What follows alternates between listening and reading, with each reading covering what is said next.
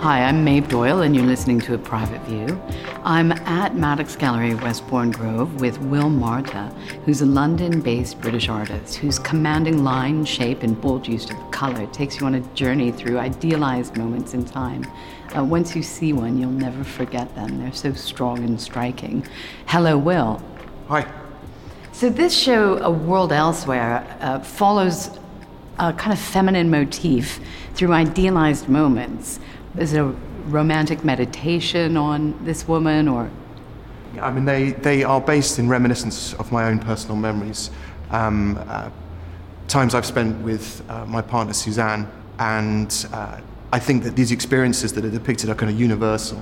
We've all sat by a pool or in a pool or been with someone in these kind of environments where there's a sense of profoundness as to where you are, whether it be the beauty of the location or the person that you're with.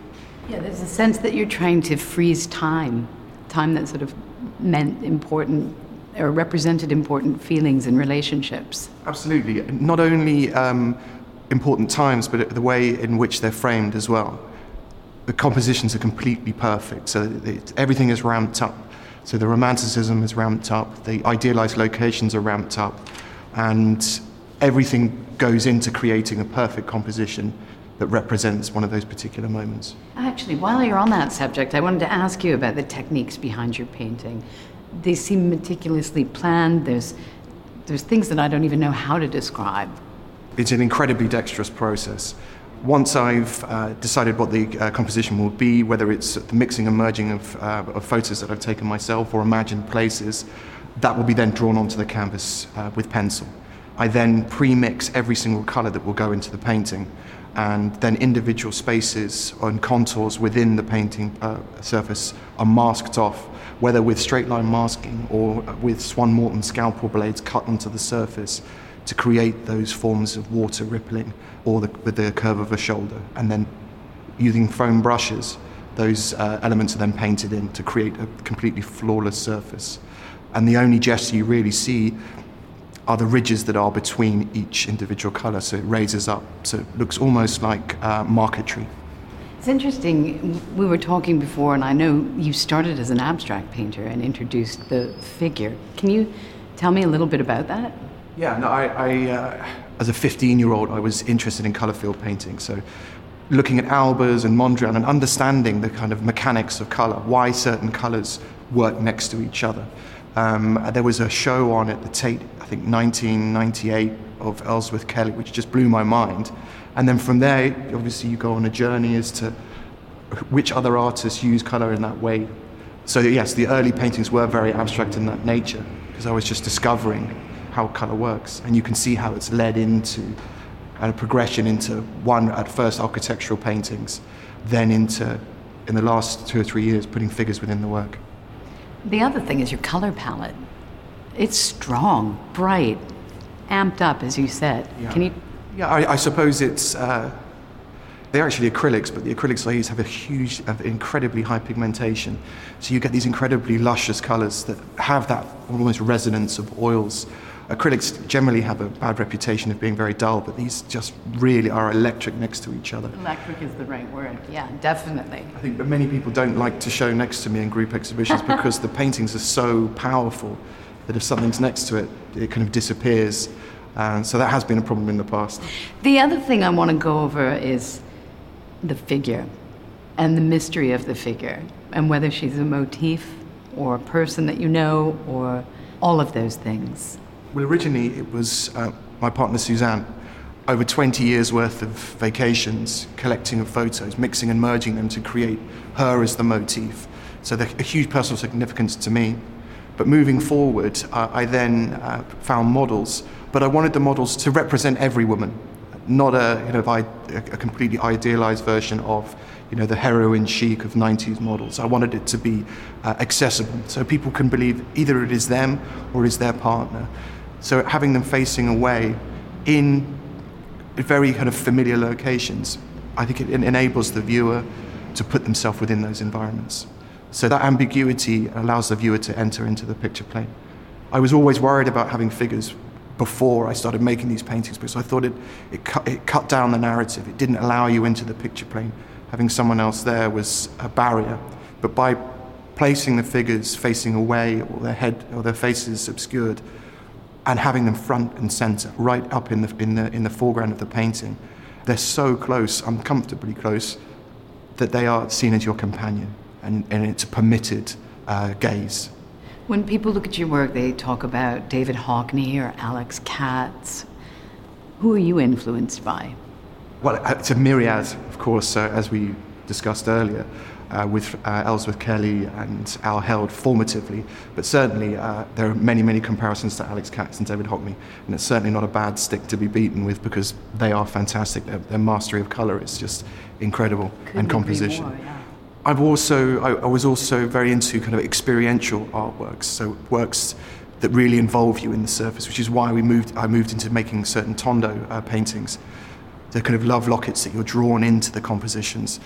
Also sculptures such as James Turrell or Dan Graham or Jan Debitz, those kind of works that you walk in and around, those are huge favourites of mine as well. Oh, I could see the light source of James Turrell affecting you. Your canvases give off that kind of electricity. Absolutely. In fact, a collector of mine in northern Italy, he has one of my paintings in his bedroom, and he woke me up at 4:30 in the morning in Italy to come into his bedroom and sit on the end of his bed with his wife to see the sun go across the front of the painting. It's just magical. And he said, look, this is what I wake up to every morning.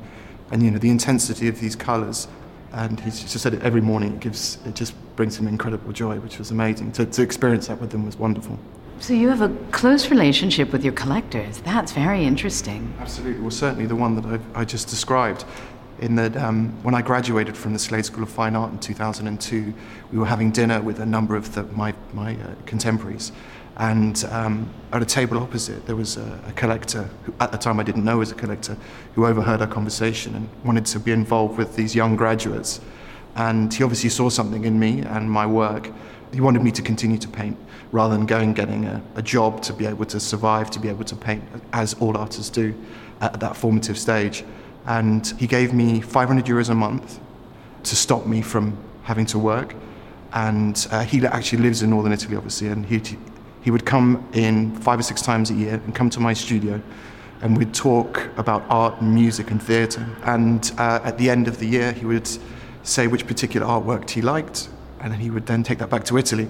He's, to this day, is one of my closest friends. He's actually the godfather to my son, my eldest child. So it's those kind of relationships, it's meeting people like that have enabled me to be standing here today. I've had a couple of other collectors who have made those monthly payments to enable me to continue to paint unhindered, which is an incredibly, I feel very blessed to be able to have done that. Also fulfilling the purpose of an artist, which is to draw other people into the conversation and to strengthen empathy and how we connect to each other. And absolutely. I mean, I've always enjoyed those conversations with collectors. It's to see where the work ultimately ends up is such a joy. To see them within domestic environments is fantastic. So I try and engender as many relationships with collectors as I possibly can. Let's go back to the beginning, and if you were to describe who you are and what you do and how it all started, this artistic life. Well, I was born in Eastbourne in East Sussex.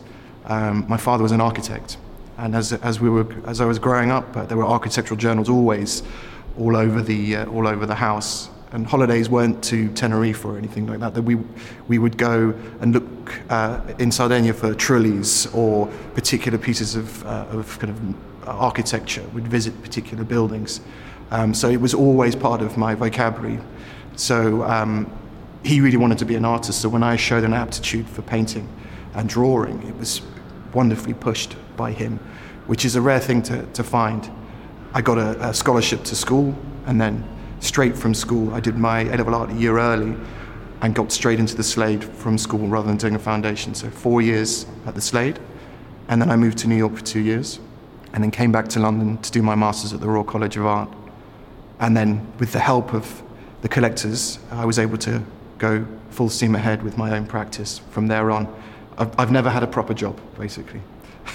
I was going to ask you what influences culturally and artistically shaped you, but I'm thinking that's part of your whole life story is forging these relationships with people who believe in you. Of course, and I think that, you're always, as an artist, you're always drawing on absolutely everything that you possibly can, whether it be theatre or music or just meeting people, books that you read. You're always drawing on from all of those different experiences, and they run into your work.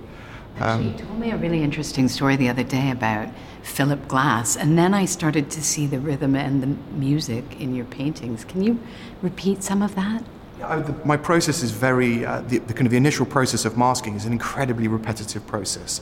I could spend 2 days of masking and cutting before I even get to do painting. So you're in this kind of meditative state whilst making the work. It's very kind of robotic, moving backwards and forwards to the canvas. So listening to something like Philip Glass, rather than increasing the insanity of the process, it enabled me to continue to make the work. And within the work, there are rhythms within colour as well, and rhythms within motifs. So in some of the paintings where the figure is dancing through the scene, you see lines of perspective changing as she dances through the scene. So, shall we go see her? Yeah. So the rhythm within the paintings, a lot of these paintings have very strong single point perspective, and I'm drawing on 14th century religious iconographic painting, where you have this incredibly thing that draws you through the painting, and then front and center the figures create movement or a directional line. Like the Piero della Francesca's painting of John the Baptist, you have a dove above the head of John the Baptist baptizing Jesus, and you have these incredibly strong horizontals and verticals. And that kind of construction is in every single one of the paintings that are in the exhibition here. It just means that it shoots your eye up and through the painting. They're incredibly tight and satisfying to look at because of that construction.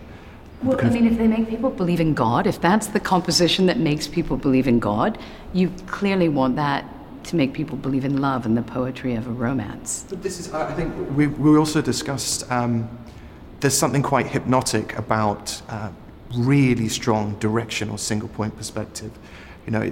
We do search these things, I search these moments out for myself, not only with the depictions of kind of utopian landscapes with a figure within, but those elements when single point perspective in our life, it just overtakes our brain. So driving through a mountain tunnel with the lights flashing past, or over the Golden Gate Bridge, this kind of rhythm of the wires kind of beating along as you drive through them. A line of cypress trees in Tuscan hills, or I search for those moments. As a metaphor for process? Just as a satisfying composition. It's those are the things that create really consolidated images. So you can play around, once you have that incredible framework, you can then play around very well with various other color and texture to kind of affirm that single point perspective. But it's the same as the paintings downstairs as well with the tennis figures.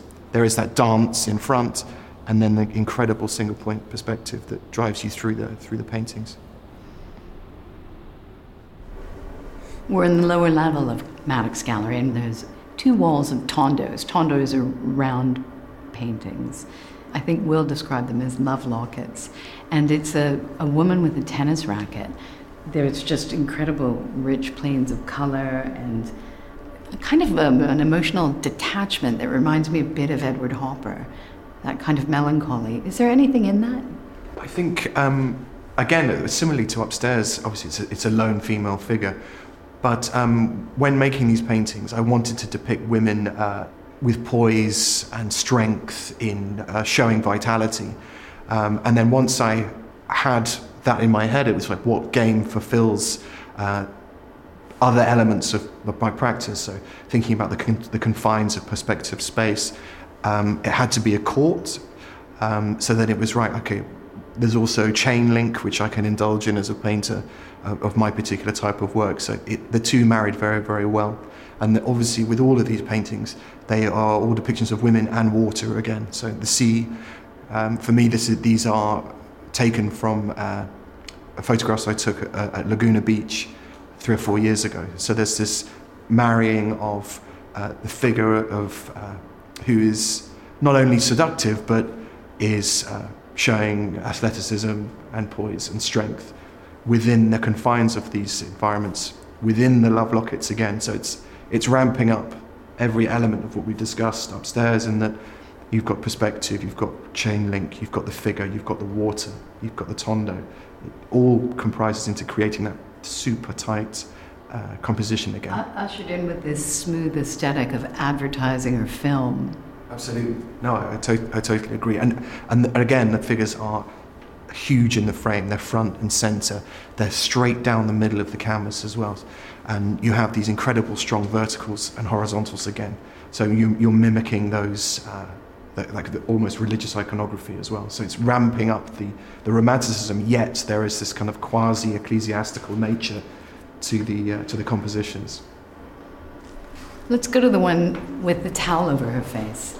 Yeah. So actually, this was the kind of the kernel of all of the ideas for these tennis paintings. There's a painting by Wayne Thiebaud called Toweling Off, which I absolutely love. It recently sold, I think it was just after his death, at Sotheby's in New York for some astronomical price. It's a tiny painting, maybe only 2 foot by 1 foot, but it depicts a woman wearing a pinafore dress, using it to mop her face. And I realized that this was a tool I could use to not show faces, so I could have directly facing forward figures and obscure elements of their features by using the same kind of motif as Wayne Thiebaud. And an homage to the master that he was. Absolutely, and also the colours as well. I mean, if you're familiar with his work, everyone knows the cakes, and these compositions have these incredible pinks and mints and blues that are like sweets. They're jewel-like, these paintings. Obviously, they're much smaller than the paintings upstairs, but there's this kind of luxurious, sweet-like quality. They're like macaroons, the colours that are in here. I love macaroons. Let's go look at your drawings. I see the show in 3 parts. There's the canvases on the main floor, there's the tondos on the lower level, and then in the in-between level, there's these incredible drawings. Can you talk about the drawings? And are they the sort of thought process for the canvases? Is this how you work into the canvases? Not really. These are very rare for me to make paintings of this kind. I call them high-spec drawings. In the early stages of all compositions, I make many, many drawings, but they're very, very rough. And then a lot of the work is then done digitally. So you're cutting out elements from here and you're bringing them in here, moving that beach ball further away from the head and moving the hat further down on her head. So these drawings were, it's not that they didn't make it into paintings, but I take thousands of hours of film with the model, and I pick very, very specific elements that go into the paintings. So these are paintings that could be made, but I felt as if they deserved more than just a throwaway sketch. And I made them all very quickly together over a week, these 6 drawings. So they have a real cohesion to the body of these 6 drawings together. And they're just pencil on cartridge paper. I get the sense of nostalgia when I look at your work. I want to look through my memory bank to find moments. Can you talk about that? I think that these are memories that I have had, or wish to create for myself. I think the difficulty is that they are impossibly perfect. I spend hundreds and hundreds of hours kind of collating images of pools and vistas. I take thousands of photographs to create those absolutely perfect, tight compositions. So ultimately, we're doomed to failure because we can't reach that zenith of the composition. But, it's like perfection. I mean, you're always striving to find that perfect moment. And I think each and every one of us, from looking at these paintings, will search out those moments. That's what we haven't talked about, the psychological component in your work. There is something about mortality that you're also trying to fight. Yeah, I mean, I think there's all... The psychological thing is trying to hold on to life. It's always been... I have a few collectors who've spoken to me about, okay, there is kind of unbridled joy and a utopian feel to the work, but there is a sadness to it as well. There's, it's a lone figure. You could read them in so many different ways, but because they're so perfectly executed, because the environments are so perfect and the compositions are so tight, there is something sinister almost. That's where I got the whodunit from. Absolutely, yeah. So I mean, it's wonderful to be read on so many different levels, but no, I certainly, love Found and Lost, or a memory of a loved one who is no longer with us. Or Youth and Aging. Absolutely, yeah. Very Summer true. and Winter. Absolutely. And like a photo, you're able to revisit that and imagine it's now. A World Elsewhere is on at Maddox Gallery until June the 11th. I urge you to come and see the show. And if you want to follow Will Martyr on Instagram, he's at WMartyr, MARTYR. Also fun. Thank you, Will. This has been great. Thank you. You've been listening to Maeve Doyle's Private View. This podcast is produced by Will Fitzpatrick at Soho Radio. The music is by Khorshid Homi. Thank you for listening.